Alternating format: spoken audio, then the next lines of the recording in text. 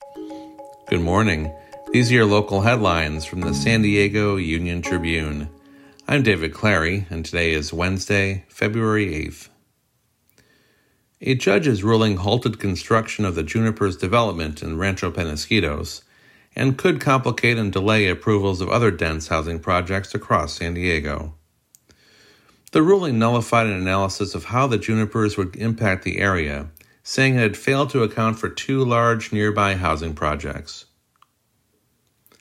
The county will take an all-hands-on-deck approach to end veteran homelessness through an effort that will include various agencies working together throughout the region.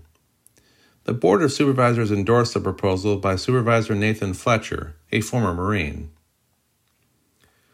Thermo Fisher Scientific is cutting 230 jobs in San Diego amid sliding demand for COVID-19 testing products and economic uncertainty. The layoffs will be at 3 San Diego Genetic Sciences facilities. You can find more news online at SanDiegoUnionTribune.com. Thanks for listening.